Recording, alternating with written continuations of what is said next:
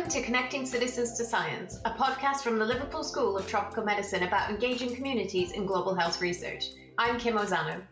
And I'm Bea Egged, and throughout this series we'll be talking to researchers from around the world, exploring how they connect with people to address a range of challenges in global health. Hello listeners, and welcome back to the Connecting Citizens to Science podcast. We have a brand new series this month that is all about non-communicable diseases, or NCDs. In recent decades, rates of NCDs, such as diabetes and high blood pressure, have risen sharply in sub-Saharan Africa, and are now linked to approximately 2 million deaths per year. Countries across the continent are rapidly looking to address this new epidemic. But this is difficult, with much of the healthcare system still focused on the treatment of communicable diseases like HIV, for example.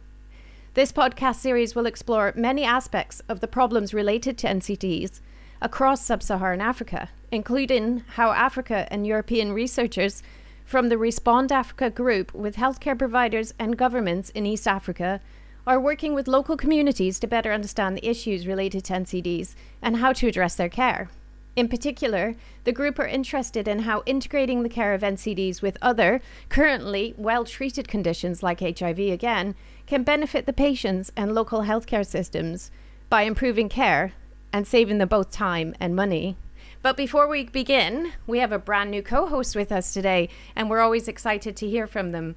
Joseph Okebe, welcome, and tell us a bit about yourself. Thanks very much, Kim. So my name is Joseph Okebe, and I'm Nigerian, and my background is in medicine. I've been working in research for a few years now. More recently, my research is looking at how primary health care services for people living with chronic conditions, such as diabetes, hypertension, and HIV, can be improved. I'm based at the Liverpool School of Tropical Medicine, and we recently just concluded a large study which was evaluating the impact of having services for all these conditions sort of delivered together in the same clinic. So really looking forward to this podcast. Thank you. Well, what a privilege to have you on board. I know you said a few years research there. You weren't willing to tell us how many, hey? It's probably north of 2 decades. Thank you very much. It sounds very interesting, and I think we're going to hear more about integration today, which is great. So without further ado, let's move forward to introduce our guests. So today's episode, we have Dr. Anu Garib and Miss Flavia Zalwango, and they will be talking to us about the challenges and opportunities of addressing NCDs in Uganda. Anu is trained in public health medicine and is currently based at the Liverpool School of Tropical Medicine as a principal research associate, where she focuses on NCD care and is engaged in clinical studies on the prevention of diabetes. Flavia is currently based at the Medical Research Council in the Uganda Virus Research Institute and the London School of Tropical Medicine in the Uganda Research Unit. Flavia is a social scientist where she conducts research on NCDs. So I have introduced you both, but now we need to hear from you. So welcome, Anu and Flavia. Anu, how are you today? Tell us a little bit about yourself and the work that you've been doing. Hi, Kim. Hi, Joseph. Thank you very much for having me. Really good to be part of this podcast. Currently, I'm working on a couple of different studies within the Respond Africa partnership based around the delivery of NCD care and prevention. Thank you. Could you just tell us a little bit more about the partnership? So the Respond Africa partnership started around 2017 with 3 key partners based at LSTM, the Liverpool School of Tropical Medicine, as well as Uganda, the Uganda Virus Research Institute, London School of Hygiene Tropical Medicine, and the National Institutes of Medical Research in Tanzania. We were able to, very fortunately, to get a grant from NIHR to do some preliminary work around the prevention and management of non-communicable diseases and HIV, and the group has grown from there with several new partners and an expanding research portfolio. Before we delve into that a little bit further, Flavia, welcome, and tell us a bit about yourself and the work you've been doing. Thank you very much, Kim, for the introduction, and this is a great opportunity for me to be part of this session. Over the last 14 years, I have been involved in research with different categories of people, with women at risk of HIV and STIs, older adults, adolescents, and children. I was mainly focusing on the impact of HIV on their lives and management of HIV as a chronic condition. I'm currently involved in conducting research on integration of NCDs and HIV care at selected clinics in Uganda. I work with a team of researchers who interact directly with the patients, healthcare providers, community leaders, and policymakers in order to generate the evidence at a multi-stakeholder level. And we're also working closely with collaborators from the UK, mainly from the Liverpool School of Tropical Medicine. Thank you. Thank you, Flavia. It sounds like you must have great communication and collaboration skills because you work across all these different groups and all these different levels of the health system as well. So tell us a little bit more. What are the things that you need to consider when engaging with women at risk, older adults, children? Tell us a little bit about the opportunities and challenges of engaging with them, both in research capacity and in a clinical capacity. Well, I can say that, let me start with older adults. These have largely been left out of our programming and policy at the policy level. But we have been trying our best to bring them on board, conducting research with them. And some of the challenges that still exist when researching older people, many of them are living in extreme poverty because we've been conducting research in communities that are mainly based in the rural areas. So many of them have been experiencing extreme poverty, and it actually prevented them from getting to the centers where they could receive information and also where they could receive health care. So if we had not gone down to their homes, maybe these people would not have been able to partake of the different services. So there's still a very big problem. And many of them face a problem of mobility. They experience many physical conditions. They've lost their loved ones. Many are lonely. So they're not able to come out to the different centers where, among the young people, there are issues of consent. Usually, children under 18 years require the consent of their parents. And for some of the studies, we find that the children are spending more time in school. Many of them are in boarding schools. So when you're conducting a study, it's very hard to link up with the parents at that particular time. So this has affected most of the work, and it has delayed the work because you have to push it to the holidays when you're able to call the parents or link up with the parents who should be able to consent for the children.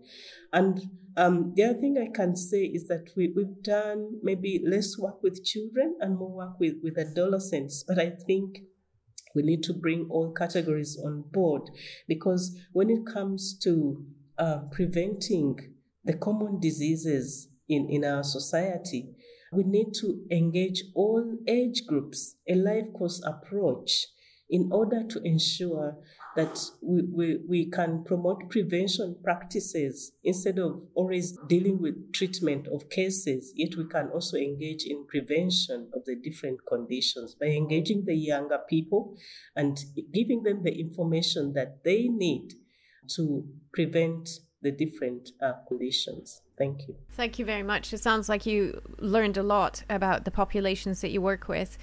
Just sticking with you for a little bit longer here, the other end of the spectrum, policymakers and leaders, engaging with them is considerably different, I can imagine. In Uganda, how is that for you? We've been able to reach out to community leaders because many of our programs are conducted in the communities. So we reach out to the local council leaders, village leaders, village health teams. So most of our engagement has been at that level. And we also endeavor to reach out to the leaders within the healthcare systems, the district health officers, and even at the facility level. We endeavor to reach out to the medical officers. At the policymaker level, we try as much as possible to reach out to people in the Ministry of Health. It has been a bit challenging because these are very busy people, and know that many people are trying to contact them about different things. Many researchers are out there targeting the same group of people. So many times they're engaged, but with patients, you can be able to reach out them, make the appointments, try to fit within their schedule. If someone can only do a Zoom meeting, you can actually go ahead and do a Zoom meeting. If they're able to do a physical meeting, you go ahead and do a physical meeting. But we've tried our best to reach out to the policymakers, and the information they've given us is invaluable. Yeah, so we really appreciate the role of every stakeholder in trying to create the evidence that we need to improve programming, to improve policy for our different interventions in the community and at the different levels of society. Thank you very much. It sounds like a very holistic approach. Anu, do you have anything to add about your experiences of trying to engage different stakeholders? Yeah, I would just like to add to what Flavia has said, and I think we've been really fortunate in the Respond Africa Partnership that the policymakers that we've worked with in Uganda and in Tanzania have been engaged with us from very, very early on, and they've been partners with us from very early on. And that's been critical because we wanted to be able to conduct research that was answering questions that was relevant for those settings. And the policymakers, the healthcare workers, are the people who really know what those questions are. So they were critical in helping us to establish the studies and to help us hone down the questions that we wanted to address in our research. And we've been so fortunate that they've been able to engage with us from an early stage and have continued their engagement with us for the duration of the studies that we've been able to conduct. Thank you very much. And we've heard across other episodes as well the importance of you having that engagement so early on to make sure that the questions are relevant for the context and really answer the need. So thank you both for that. Joseph, I'll hand over to you to explore the project in more detail. Yeah, thanks, Kim. I've done some work in this field, but sort of listening to it from colleagues also reminds me of why we decided to go into this line of work. But so I do have a question. So I remember when sort of growing up in medical school, the general impression we had were conditions like diabetes and hypertension were a disease of the rich. So you wouldn't expect, people, who you wouldn't expect people in Africa to, come down with, things like that. They will always attribute that to the more affluent person. So maybe we could start with you, Anu. How big is the problem of NCDs in Africa? Thanks, Joseph. Yes, you're right. The perception has always been that these are conditions that affect people living in Europe and America, and it's not really something that people living in low and middle income countries should be worried about. But actually, if you have about 77% of all non-communicable disease deaths are now happening in low and middle income countries. And if you think about the relationship between communicable and non-communicable diseases, a lot of the focus in low and middle income countries has been on communicable diseases. I think, Kim, in your introduction, you mentioned HIV. But actually, in Africa, there's about 25 million people who are living with HIV currently. But there are about 300 million who are living with hypertension. about 19 million that are living with diabetes. And the prevalence of these non-communicable diseases are expected to increase very rapidly in the coming decades. So diabetes, for example, is expected to increase by 145% over the next 2 decades, which is the highest increase anywhere in the world. So the scale of these problems are huge. And I think the perception that these are not really conditions that are affecting low and middle income countries is really not true. And one of the things that affects one of the things that non-communicable diseases, the prevalence, one of the characteristics of the prevalence of non-communicable diseases in Africa, for example, is that it's affecting much younger people. So people who are still economically active, people who are still contributing to their families, to the communities, are affected by NCDs, and that has a real impact on their ability to take care of themselves and of their families. So these are conditions that are really already having a huge impact, and that impact is expected to increase tremendously in the coming years. I've only mentioned 2 conditions, diabetes and hypertension, but non-communicable diseases, that term encompasses a number of conditions. So it also includes people with cancers, people with mental health conditions, depression, anxiety, as well as other conditions like chronic lung diseases, etc.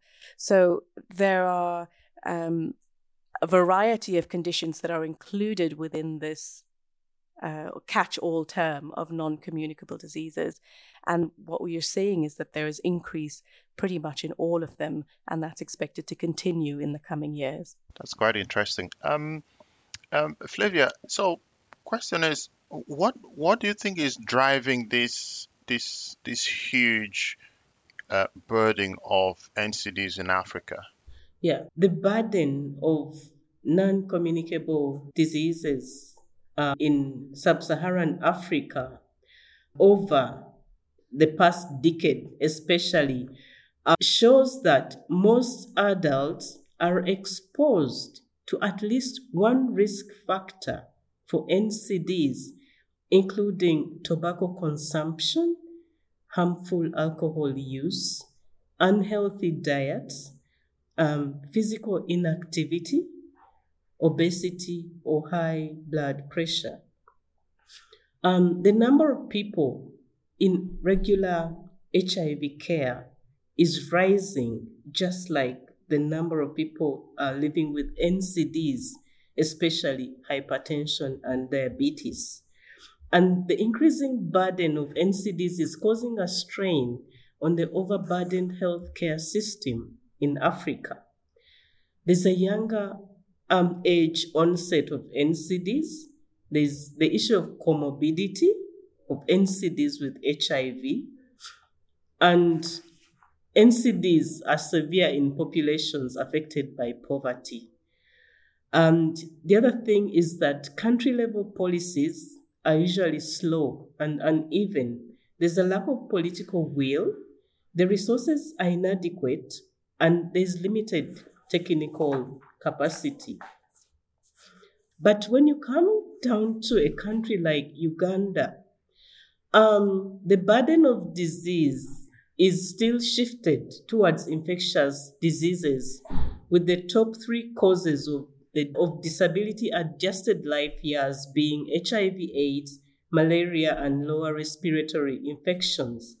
However, in the past 10 years, the prevalence of NCDs has rapidly increased, and currently NCDs are among the first 25 main causes of disability-adjusted life years in Uganda. NCDs and their risk factors are a public health problem in Uganda, and most of the risk factors are linked to socioeconomic lives. Just like in Africa, problems that predispose people to NCDs are related to alcohol consumption, physical inactivity, but additionally we have problems of low fruit and vegetable intake, which are common in our society. Yeah, thank you. Yeah, thank you, Flavia. So it's really quite shocking, the numbers that you've presenting, and I would I I can imagine that this will be the same numbers you see in most parts of in other countries in Africa. So how are countries currently trying to address this um, huge problem of NCDs that facing their populations? Yeah, thank you, Joseph. Um, in sub-Saharan Africa, there is generally coordinated control of NCDs and care programs, but these programs are relatively new in the African context. There are significant gaps in funding and operational evidence for these programs to run smoothly. For example, only 5 to 10% of people with diabetes are in regular care in Africa. So it means that the issue of healthcare seeking needs to be strengthened so people can reach out to the different facilities where the services are being offered. The key challenges also relate to linkage and retention in care. So there's an urgent need to expand the capacity of the healthcare systems in sub-Saharan Africa to provide NCDs in an integrated manner so that we can reduce duplication and also streamline the services that are being offered. In Uganda, in 2006, the Ministry of Health established the program for the prevention and control of NCDs. Government health centers are instrumental in offering integrated services in different contexts. And in Uganda, government owns 72% of health centers and 52% of the hospitals. So government is taking the lead in the control of NCDs in Uganda. So the availability of local data is essential for the formation of policies that address NCDs, and the health system needs to be restructured in order to support chronic diseases management in Uganda. So we need to generate the evidence, and we need to generate the information that will be useful to create favorable policies for the control of NCDs in Uganda. Thanks, Flavia. So I know if I was going to just a follow-on question from that. So she's mentioned quite a number of terms. So what is this integration, and why is it such a buzzword now when it comes to managing chronic conditions in Africa? Thanks, Joseph. Before I talk about integration, just mention something that Flavia was talking about, which is she was, talking about a lot of different ways in which healthcare needs to be provided.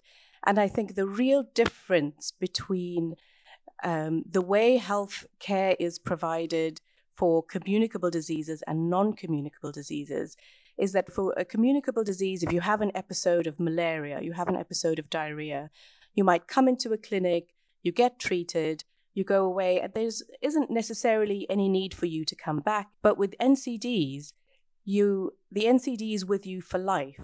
So you need to have lifelong care, which means that you need to be able to attend a healthcare facility on a regular basis. They need to know what they've given you every time that you've come. You need to have a consistent drug supply.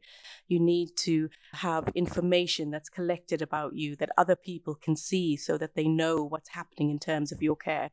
So the whole model of how care delivery has to happen is quite different for NCDs than it is for communicable diseases, which is what health systems in Africa have largely been dealing with. So there needs to kind of be a shift from thinking about managing short episodes of illness to managing a long-term, lifelong condition that requires a relationship between a healthcare provider and a patient. So there's lots of different ways of accessing care, lots of different ways that they can stay engaged with their treatment program, a supportive environment with adherence. And that's really what a chronic disease model needs to contain. So that's been established and it's been working really, really well.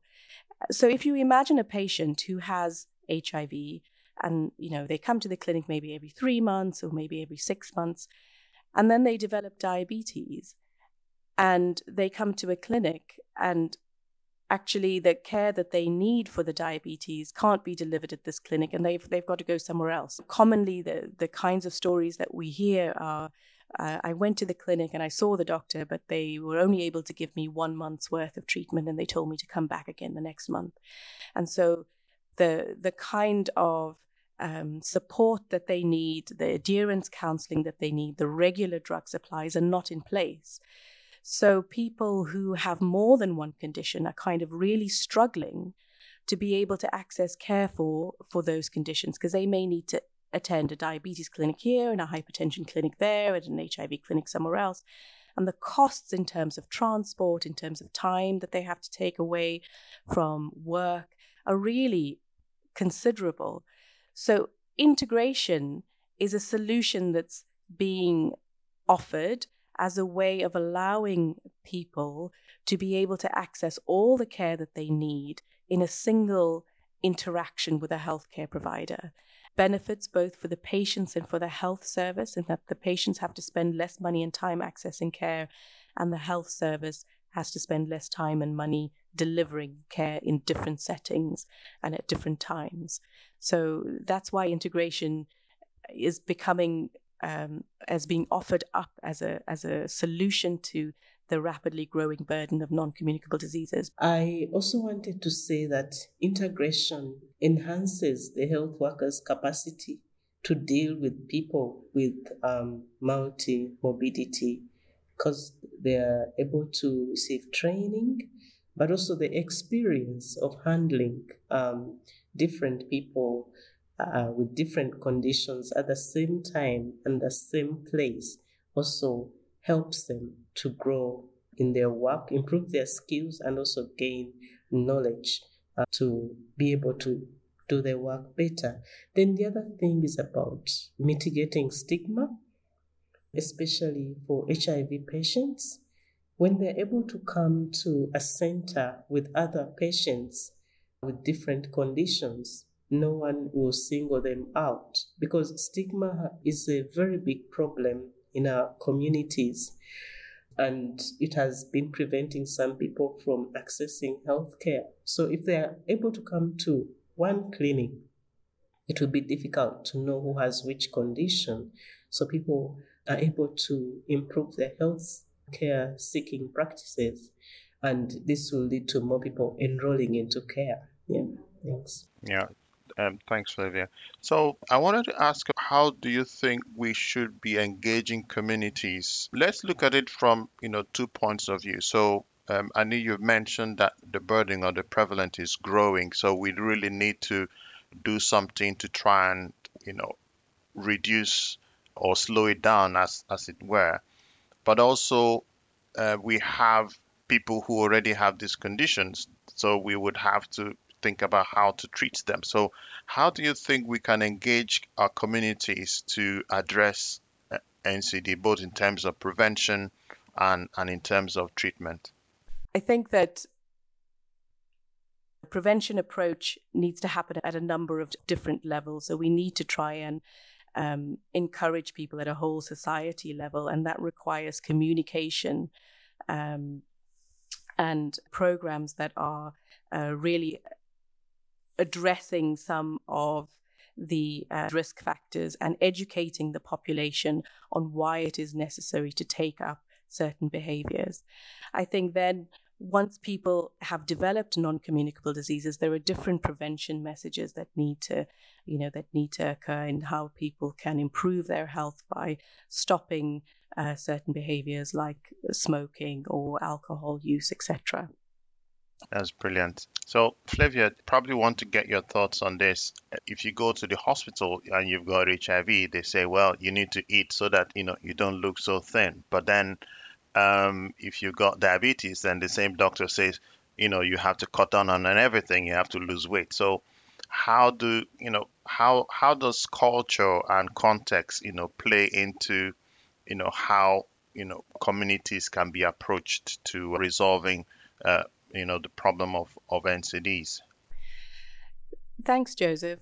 If I think about the delivery of the project around integrating NCD and HIV care, what we did there was, well, we engaged both with patients and the community in general, and then we engaged as well with healthcare workers and sort of I guess you could call them the community of people who deliver the care. So what we had to do there was to explain what it was, to be very clear about what it was that we were hoping to achieve in terms of reorganizing how the services were delivered and what the reasons for that were.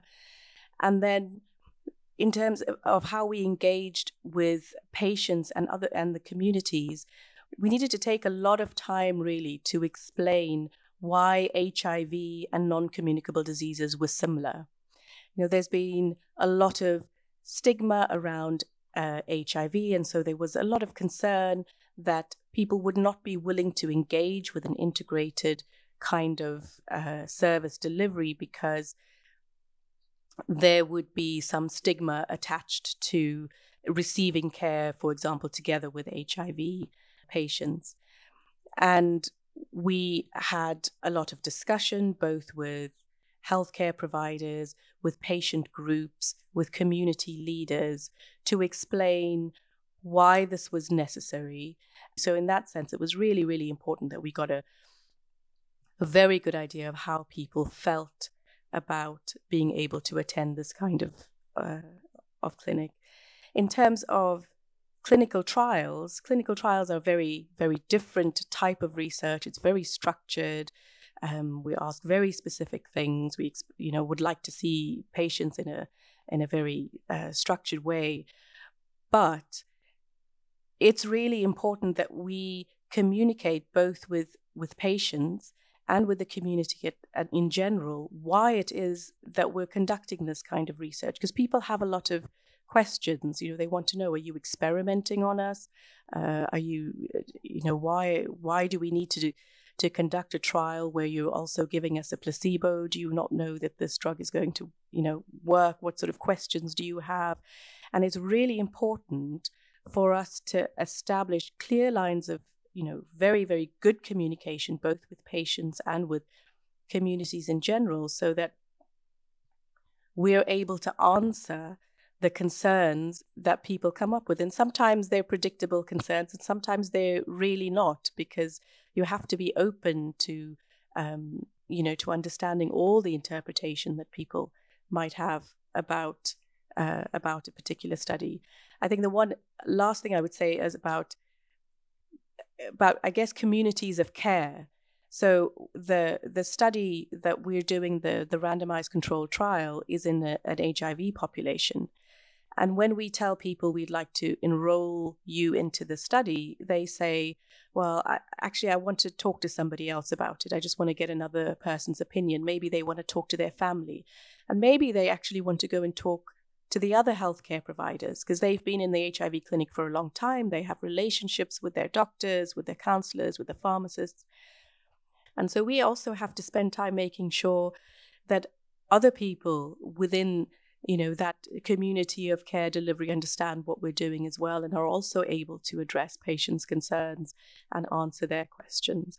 So I think we have to be very proactive about addressing what we are doing and making sure the information is there, and thinking very broadly about who community is in terms of who the patients will be willing or may look to seek answers from.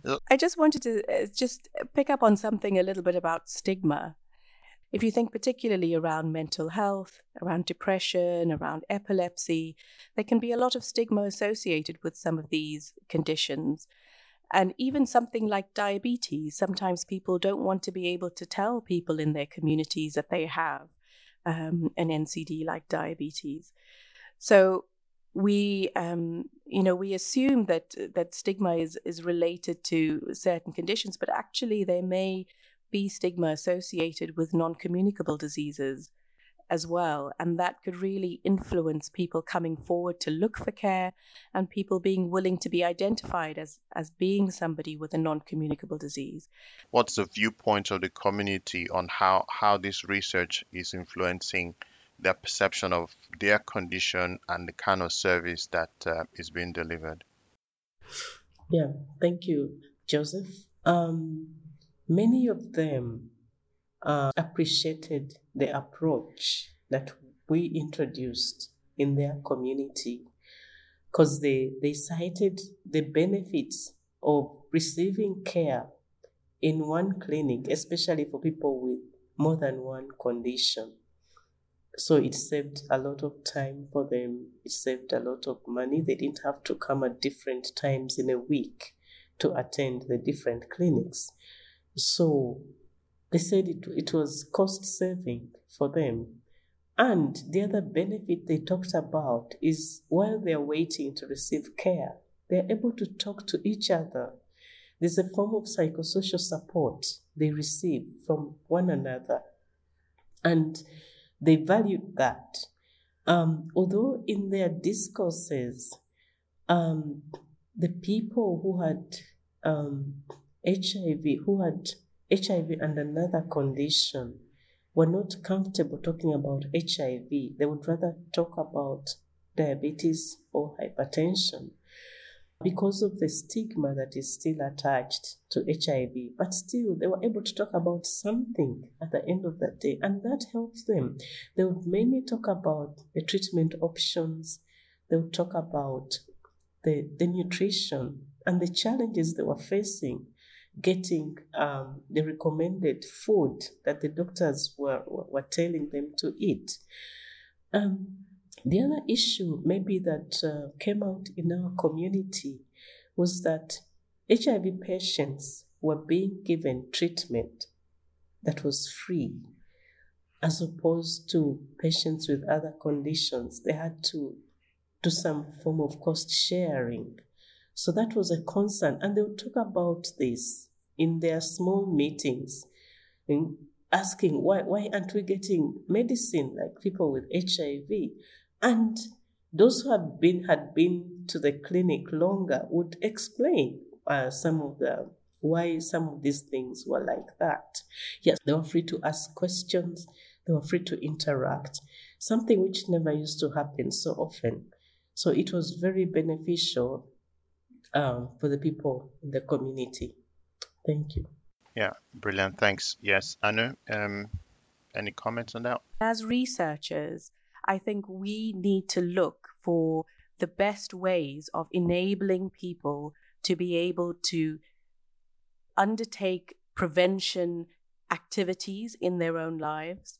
And if they do have an NCD, to be able to be the expert patient, their expert patient for themselves, to be able to take control of the management of that condition.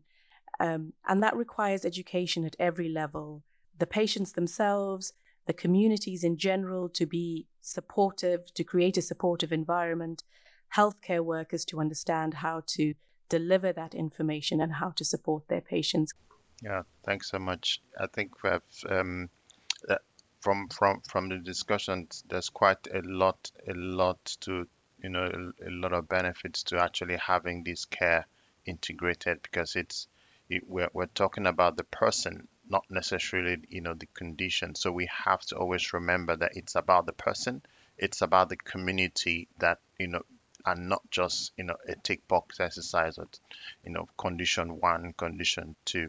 So it's really been very nice. I think people working in the field of NCDs, especially integration,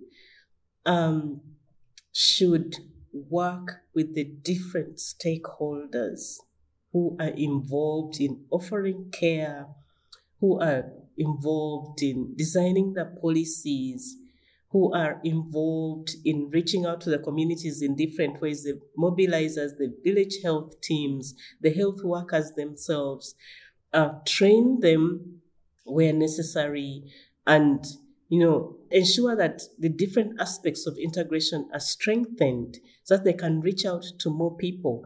The burden of NCDs is still there, and more people are getting NCDs. So we need to do more in that area in order to ensure that the services reach the people that need them the most. Thank you. Thank you so much to our guests. Thank you to our listeners for continuing to stay with us, and see you again next week. Thanks, everyone. Bye. Bye, everyone. Thank you very much. Bye, everyone. Bye.